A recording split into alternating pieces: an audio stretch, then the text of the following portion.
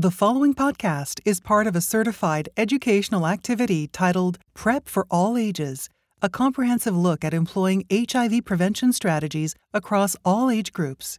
Featuring Dr. Richard Elion from George Washington University School of Medicine and Washington Health Institute in Washington, D.C., and Dr. Rupa R. Patel from Washington University in St. Louis, Missouri.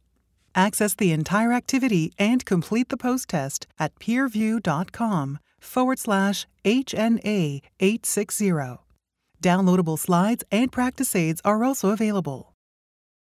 Hello, this is Dr. Rick Elion from the George Washington University School of Medicine and Washington Health Institute in Washington, D.C. Welcome to the educational activity on pre-exposure prophylaxis, or PrEP, for HIV prevention. Joining me in this discussion today is a dear friend and colleague of mine, Dr. Rupa Patel from Washington University in St. Louis, Missouri. Welcome, Rupa. Thanks, Rick. Thanks for having me. Happy to have you. We're going to talk a little bit about PrEP today. And I guess the first thing is, in the midst of COVID, we've got a lot of viral infections. And I guess the question becomes, why so much attention on HIV? Why is it so important, Rupa, that we prevent HIV? Why has it not gone away? Well, Rick, we've got the antiretrovirals now. It's really about, with prevention and treatment as prevention. It's really about reaching the population. And we know that we have the tools to actually end the epidemic. And us as a community, as providers and community-based organizations and community members, we just need to come together and actually use the tools that we have. And I think to support that, I mean, it's still, in 2020, we had 1.5 million new people infected with HIV. And as you said, Rupa, we have the tools between treatment as prevention and PrEP to make that number zero. And yet we still have 1.5 million people. What's keeping us from making the progress? What's the roadblock? Well, I think there are enough barriers regarding access to healthcare, knowledge about, HIV and getting testing. There's stigma. Those are some of the barriers, Rick. So I think you said stigma. I think part of it, to amplify the stigma question a little bit, is that we're talking about a disease that's passed through sex.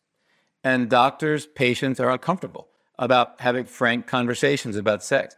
I don't think that we've come to a new age of equality between genders. I don't know if we can say equality, but we're seeking to get equality and understanding between LGBTQ populations. But I think this stigma has still remained.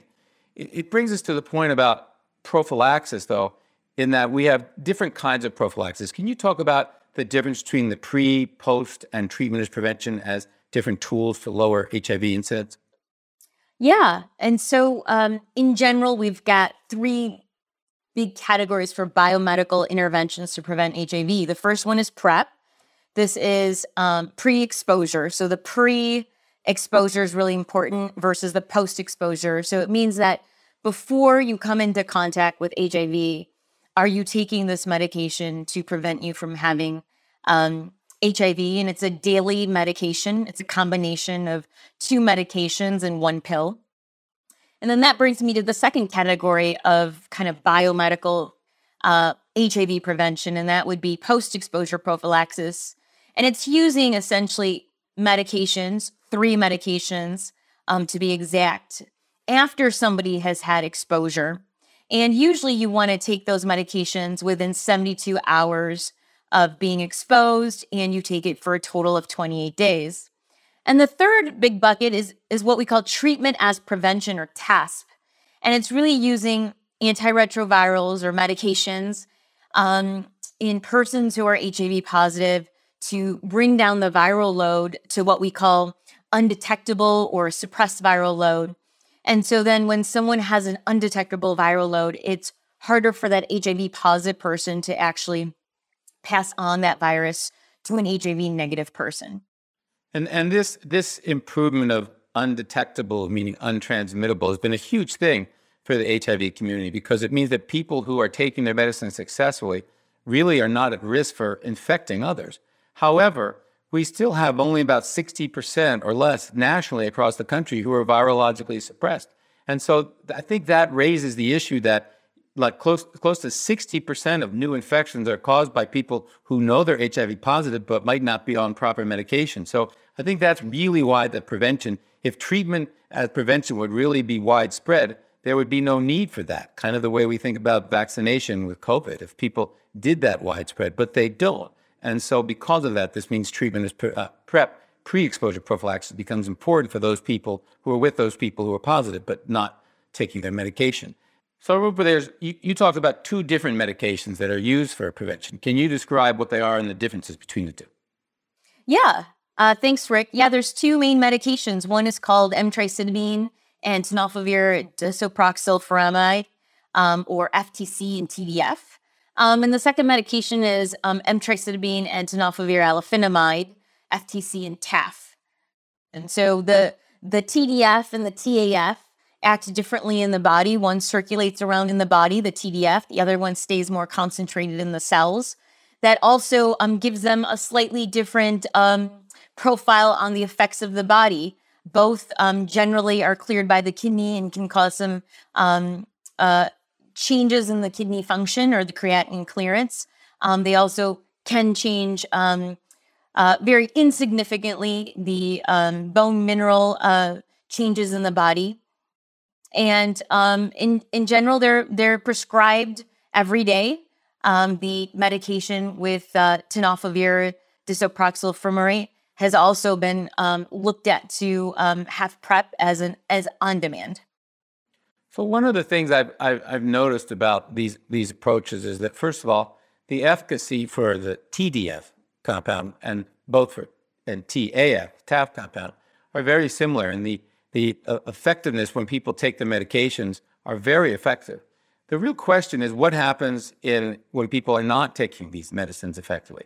And there's been some studies to suggest that once you get to steady state, meaning you've been on them for a week, you've got to take at least 4 to 5 days every week, and you can't miss that. And so I guess a question I would have for you is, do you think on a population level we know that these approaches have been successful, and how has people's different adherences affected that overall preventive effectiveness, so to speak? Great question, Rick. I think in general, going from your randomized control trials to your demonstration projects and open label to really looking at what's happening in cities, we're seeing a reduction of HIV incidence when you're scaling up treatment as prevention, but also in the context of PrEP, scale up of PrEP, citywide, free in clinics. So it is effective.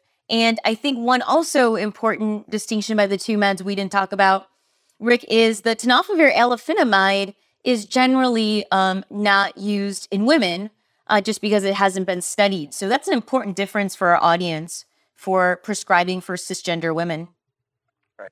And just to add to that, Rupa, that's very important because the TAF compound isn't approved for women yet. So it's really just for men as those tests go forward. And I think other data which looked at when treatment as prevention was used in different states, in states that had higher rates of PrEP, their incidence went down. And so I think we've got real world evidence that PrEP is very effective when people take it regularly. The question is, I guess, what do you think keeps people from taking the pills every day? Why are some patients unable to sustain that? Yeah, Rick, that's a really important discussion point about how do young adults or even older adults try to keep consistently taking a daily oral pill, engaging with a provider. PrEP is some work. They have to, people have to attend a clinic and kind of retain in care. They also have to remember to take these medications. And so a lot of the barriers go back to the lessons learned with HIV, transportation issues, changes in employment, mobility, homelessness, the stigma affecting this consistency of being able to keep the pills in the house, take them, and go to the clinic effortlessly. And in some cases, people don't have support to even talk about their care with their family or their siblings or their relatives, their friends. And so I think it's the entire ecosystem that you need to really be consistently taking a daily pill and having access to it, and then going to the doctor to maintain getting the laboratories and the conversations related to taking the pill. We'll get to the use of injections for that in a second, but I think it's been interesting. You and I had worked together on some projects looking at the uses of virtual visits for PrEP, and where people are doing telemedicine for PrEP. And our experience has been that when people connect, it works, but we haven't seen the ability for people to not come into the office and do this virtually really increase the rates of PrEP uptake. I'd say it's been kind of consistent and steady, but not an increase as we hoped we'd see when we decrease the barriers for entry. But it raises the question about there are at least over 1.2 million people who are thought to be eligible for PrEP, but they're not engaging in it, and we see geographical differences in that. What are some? What do you think are some of you talked about some of the obstacles, but what can be done to help lower that number of people? Rick, you described who is eligible, and we do have 1.2 million. We only have roughly, 250,000 people PrEP today of that 1.2 million. Unfortunately, we've definitely seen the situation where of the people on PrEP right now, a very small fraction are Black African-American men and women, and then a small fraction of that is Hispanic and Latino, in the context that HIV incidence is highest in those race and ethnicities. And it goes back to also geography. We know the South has the bulk of the new HIV infections in the United States. And I think barriers to all of that goes back down to the heart of access to healthcare, deserts in terms of clinics and community-based organizations that actually have PrEP prescribing and providers that are able to take a sexual history and offer PrEP. And then the cost itself of going to the clinic and the transportation, et cetera. So I think you've described really nicely who's eligible, where the gaps are, and why are some of the gaps existing. I think it's useful the way you divided that, Rupa, to look at it from a patient point of view and a provider point of view. From the patient's point of view, I want to add that I think there's an underestimation of risk sometimes, that patients don't perceive themselves to be at risk. Some of my female patients who maybe have one partner, when you ask them, do you think your partner is monogamous? They say, oh, no. But they think of themselves as only having one partner, even though their partner may be with 5 or 10 people. And so that's one issue around perception of risk. And the second, I think, is for providers to do that. Let's talk about how providers look at risk. Can you talk about the CDC recommendations for people to listen to see who are the appropriate candidates? What would be the relevant questions you would ask to ascertain who's at risk and who needs PrEP? Yes, that's a really good point, Rick. And I think it's really important to also highlight when we discuss screening and eligibility, the first biggest thing we need to do, Rick, is we need to promote all providers and medical directors, clinic managers, organizations. They need to create safe spaces. And that's really important for clients to be able to come in and set the stage between the provider and the client, to have some trust, know there's some confidentiality, and have some comfortability and even some cultural competency, even with, in the clinic or in the, the waiting room, to have posters engaging with appropriate pictures and messages regarding to PrEP. So before we go into the actual nitty gritty of eligibility and how we should decide or kind of think about who's eligible, I think it's really important to take a step back and say, in the US, we really have to develop more safe spaces and foster sexual history taking and create that trust. And usually what's really important about discussing PrEP is in a very non-judgmental way, setting the stage and saying, we go ahead and we ask everybody this at any point of their life, how many partners have you had in the last 3 to 6 months? Tell me about your partners. Is anyone HIV positive? Is anyone male or female? Have you had any recent STIs? Or your partners have any recent STIs? Have you been able to use a condom? What are those barriers if you haven't? And I think one way to look at eligibility is there's 3 core groups of people in the United States, just that was, as we talked about in terms of the 1.1 million, is gay and bisexual men have known higher prevalences and incidence of HIV, and we should be asking about sexual practices in the context of what I've just described, partners, condoms. And also very important, we should be asking about, have you exchanged yourself for food, housing, drugs, not just money. And then I think we need to ask some of the same questions with cisgender men and women. And then also, we don't ask this enough, but we need to ask about substance use and drug use, chemsex, and injection drug use, sharing of needles. And that kind of breaks down CDC guidance on how to have that conversation and among whom would PrEP be, ideal for, where the individual may be benefited, where they're not, where they're preventing their risk of getting HIV. Boy, I think you invoked an incredibly important and challenging concept, which is a safe, non-judgmental space. And I couldn't agree with you more. It has to start with the outreach materials. It has to start with the first people who sit where the patient comes into the building and how they greet them, and every step of the way, because I think there's so much both prejudice about sexual health and homophobia and biases against substance users, that to be able to brave that and come into a clinic for help is hard for patients. And we as healthcare providers have to work really hard. I think the CDC guidance talks about, have you had a sexual partner in the last 6 months that you, I like to think of, you had 3 different partners perhaps? Has there been, are you in a monogamous relationship, or are you with multiple people? Have you had an STI, any STI, because that would be an indication of risk? And I think any of those, if you're not using condoms on a regular basis, and I don't even hardly ask that anymore because I don't trust what people tell me about using condoms. So it's more just the number of partners I use. And I think that it raises the other question about the difference between TDF, TAF, which we made a distinction about for cis women, but what about on-demand PrEP? Can you talk about that? Because some patients might say they're only having sex twice a month, 3 times a month. They don't want to be on a pill every day. What's your sense about PrEP on demand, and how much do you recommend that? Yeah, that's a good question, Rick.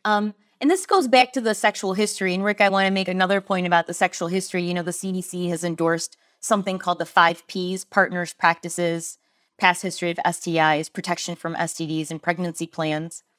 And the way to segue into 211 is, tell me about your sex life. This is how we can ask about partners and practices.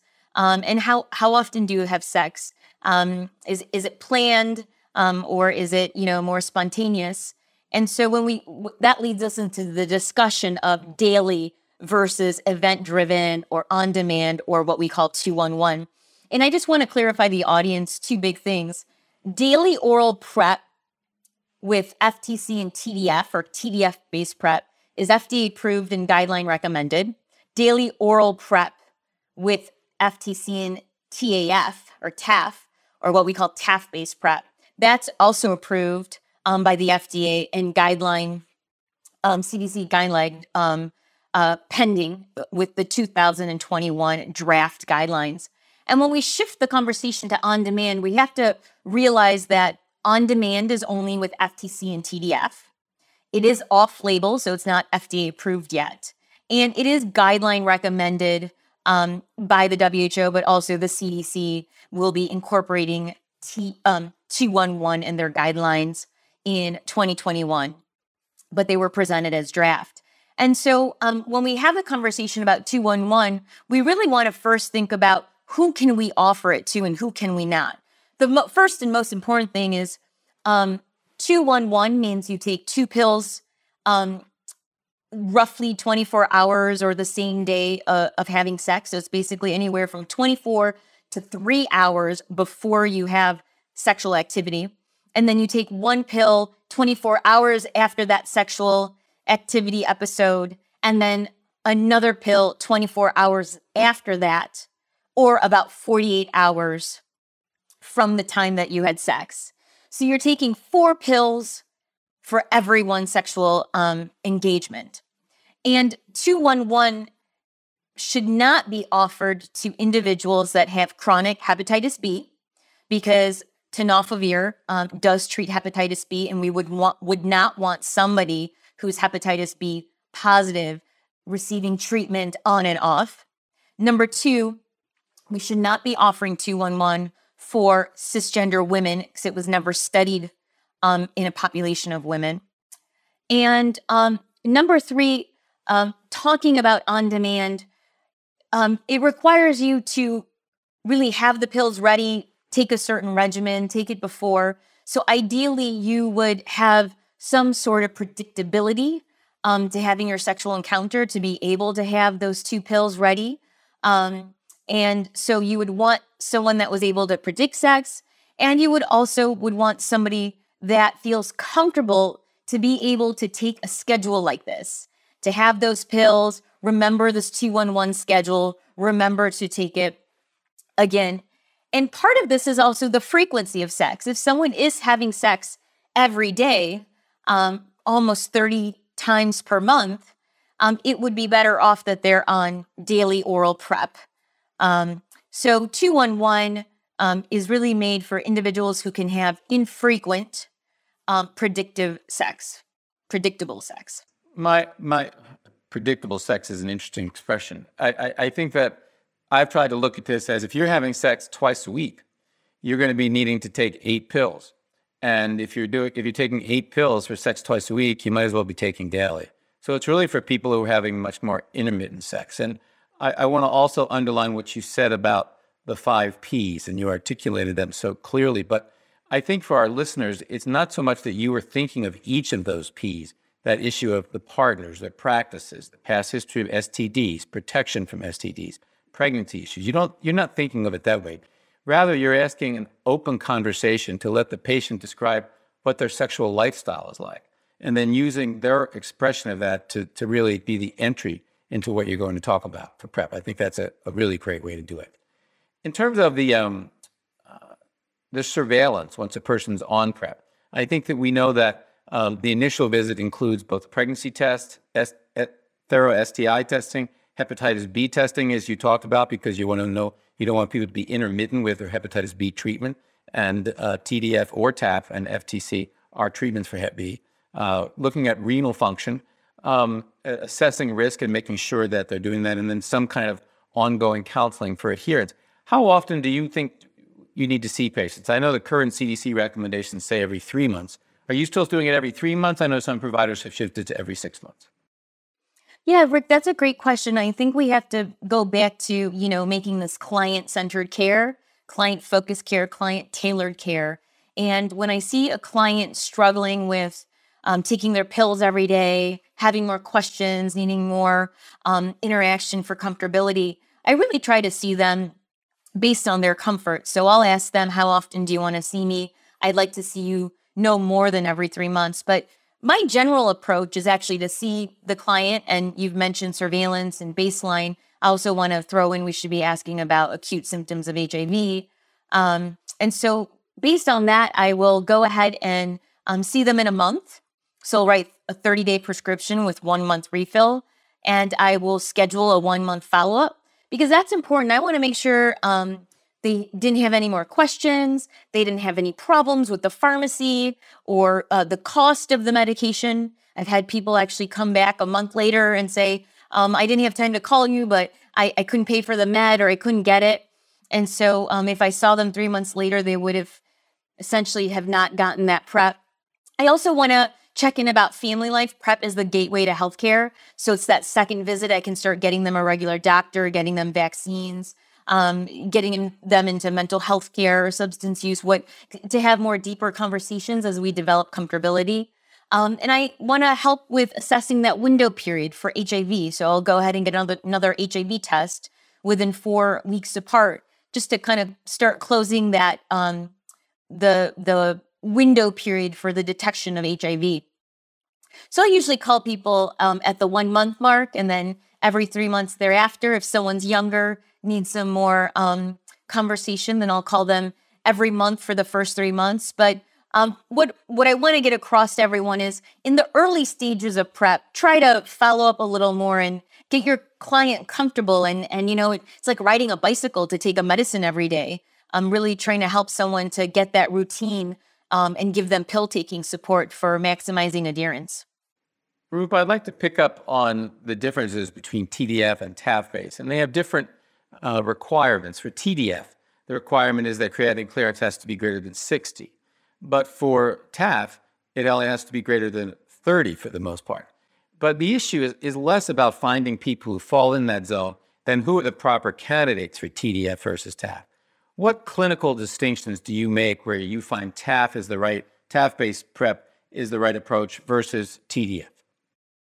Yeah, we touched upon that a little earlier. I think the first thing is cisgender women should not be prescribed TAF. Somebody that wants 211 or on demand should not be prescribed TAF. Someone that has a creatinine clearance that we know of below 60 should not be prescribed TDF, and maybe you'll have to prescribe TAF. Some other things around TAF that are generally not talked about enough are the weight gain that may be associated with TAF. I've definitely had people that have gained on the order of 10 pounds or more, and that has been a struggle, and we had to switch over to TDF.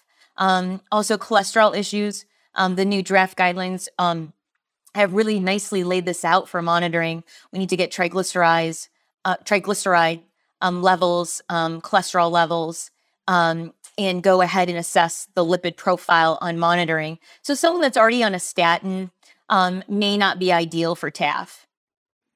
Interesting. I don't quite approach it exactly the same way. First of all, in terms of TDF and TAF, I think of TAF really because of the issues around bone and bone deposition as being really important for folks under 25, where bone's being deposited. So in that population, TAF is really preferential for me. And again, excluding women, of course. And then from 25 to 50, I think it's very individual. I don't have any real caveats. And then at about age 50, 55, the issue of bone demineralization becomes relevant to me again. And then I think about the use of TAF in that population, because as you mentioned earlier, TAF is going to have less of an impact on demineralization of bone than TDF has. The second issue around weight gain is a really kind of tricky issue, because I think there's been literature to support exactly what you said, that there's higher weight gains with TAF. But I think there's other literature that doesn't comport with that and shows similar gains between TDF and TAF, especially in PrEP. In the Discover study, there was a little bit more of a gain, but not a huge gain. And there's some people I know who think that TDF can be associated with even sometimes a little bit of appetite suppression. So it's not so much that we're seeing gain, but we're just seeing more relative gain in one compared to the other. So I'm not thinking anymore in terms of prevention about TAF in terms of that weight gain, though clearly there are outliers and that we have to think about switching in that population. Let me ask you a question about a population that's dear to my own heart, and that's older folks. We know that older folks are having sex sometimes way more commonly than we think. We often talk about the needs to tailor things for adolescents, more frequent visits, the issue of bone loss. But in folks over 50, are there any approaches you found relevant for helping that population deal with their sexual risk group? Feeling comfortable with the doctor, having that holistic care. We've really tried hard to find HIV prevention clinics integrated with primary care, really geared for someone that can take care of diabetes and other comorbidities, and create a safe space for having those sexual health discussions and, getting STI testing routinely and not feeling any stigma by asking your provider that you want to go ahead and get all these other things too and bundle your labs together. So really trying to make kind of a holistic primary care approach. One of my final questions is, recently data from HPTN studies looking 083 and 084, looking at the use of an injectable medication, cabotegravir, for PrEP. And the studies, unlike most HIV studies, were stopped by the DSMB boards because of the greater efficacy of the injections. Where do you see the role of injections for PrEP compared to our two existing oral approaches? Yeah, that's a great optimistic note that you've brought us to, Rick. I think the audience should know that, PrEP is a concept. It's the use of medications to prevent HIV before someone acquires HIV. And that concept embodies kind of this plethora of different medicines being looked at and in different formulations, injections, micro patches, implants. And so with that being said, we've come to this new era of where we're going to have a menu of options where you can take a pill intermittently or a pill daily. And now you're going to take an injection, which is every 2 months. It'll be ideal for some. It won't be ideal for some. But it will be our first attempt to start making that menu of options other than the pill for people that, taking a pill is really hard, or keeping those pills in their, house or their car, or, even outside of the United States, in places where there's crowded living. So I think this is exciting. And to know that these new modalities coming out, Rick, so important, also have just as high efficacy and effectiveness as the daily oral pill. This brings us into a new era. It'll be a game changer and help us reduce the number of new HIV infections in the US and actually worldwide. I couldn't agree more. Let me close on a less optimistic note. Where do you see the biggest challenges in making PrEP? I mean, we're still talking optimistically, but there's so many people who are still not accessing PrEP. We talked about the structural changes and the societal issues in relation to healthcare, which are very hard to fix. For the providers out there, what's a message you want to offer to help them with the challenges they'll be facing for PrEP? Yeah, so I think for providers that haven't touched PrEP or are still uncomfortable or still haven't gotten more than that one patient or client on PrEP, PrEP is the standard of care. It's highly effective. I want to remind providers it's essentially unethical to not offer PrEP if the client in front of you is at risk, and we know what objective risk is: multiple STIs, someone saying that they're having condomless sex. So to the providers out there, we have to talk about it. We have to offer it. We have to engage in conversation. It'll be multiple conversations with your client. And it is our duty to create wraparound services in the location that we provide care. We have to have linkage to care staff. We have to have support staff. We have to have navigators.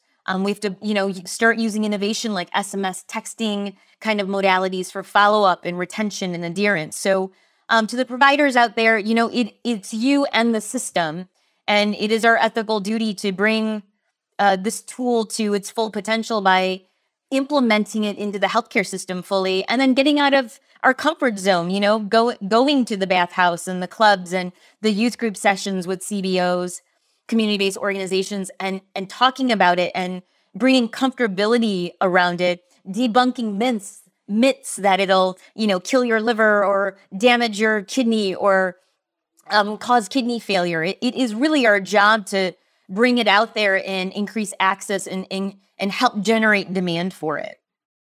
I think that's incredibly important, the way you phrased it, as an ethical issue. I think when you look at the number needed to treat in order to acquire a certain outcome, that PrEP in the right population was a much lower number needed to treat, or a more efficacious mode of prevention than we see for primary prevention of heart disease, in which lipid-lowering therapies are used routinely. And I think it raises the point about the ethical obligation to deal with sexual health versus the challenge of people dealing with sexual health. And I think that really encapsulates the challenge of PrEP. Rupa, this has been a very helpful conversation, but I want to give clinicians a kind of application of these principles to real life. So let me give you two quick patients. You get a minute each. So ready? Go. Young African-American woman, 17, comes in with a prior history of 2 STIs. Doesn't know what her partners are doing, inquires about PrEP, not sure. Take it from there. Yeah, so the first thing is welcoming her to the clinic, making her feel comfortable, telling her that I would be asking not only her, but all my clients that walk in the door, all these questions. There's no judgment to any of her answers that she has today. And I would ask her, in general, how many partners did you have in the last 3 months? I'll confirm or talk to her about her STIs, what her feelings about those diagnoses were. Did she get treatment? And I would let her know about the fact that there's one pill once a day out there to prevent HIV by 99%. She can take it however she wants. It's empowerment in general for any individual to kind of have ownership of their own HIV prevention kind of outlook. And I would describe how she can get it. Simple prescription, go to the pharmacy, how follow-up works, checking in 1 month and then every 3 months. I'll also tell her about the labs that we would get, the HIV, the kidney test. If she has a prior, ask her a little more about her medical history, if she's got any history with kidney disease or bone disease that I should know about. And with that, also kind of frequent STI testing. And then we would go ahead for that prescription. Let's take an older population for that shared decision-making. So a 52-year-old male comes in. He's married, but also married to a woman, but also has male partners. And he's thinking he should do something about preventing HIV. How would you approach that? Yeah, I would give him his HIV prevention options, which, are condom use, taking PrEP, doing both, thinking about who his partners are, their risk as well, having conversations with his partners about testing, he himself having frequent HIV and STI testing. At this point, if this gentleman is having sex without a condom with male partners, I would, gently remind him that his risk for HIV is not that of a general cisgender man living in the United States, but more so the prevalence we see with gay and bisexual men. And that also it would be great from the public health standpoint to not put his wife, at risk for HIV, and that at this point, PrEP should be considered a great option. I'd want to know more about that risk-benefit ratio and that balance by understanding his comorbidities, what else is going on in his life in terms of medications, past medical history, and kind of having that conversation about PrEP, how would PrEP fit in, and what are the risks between medications and other issues. I just want to add, thank you. That's a very comprehensive answer. And I want to add that to our clinicians out there, as comprehensive as an approach as Rupa just outlined, the time required to do this in a visit is not any different than a moderate complexity medical visit. It certainly can be done in a 30-minute visit for the most part. You don't want to have to rush it because you're building up a rapport with the client. Follow-up, and that's really for the first visit, 30 to 45 minutes. And then for follow-up visits, it can be done in a much shorter period of time. So the subtleties of care that we've talked about today are really achievable for all providers in a primary care setting. Rupa, thank you so much for your contributions today. This was a really great discussion. I hope our listening audience got something out of that, and thank you very much. This activity is certified by PVI, Peerview Institute for Medical Education. This activity is developed with our educational partner, Health HIV. Thank you for listening. Download materials and complete the post-test for instant credit at peerview.com/HNA860. This activity is supported by an educational grant from Gilead Sciences Incorporated.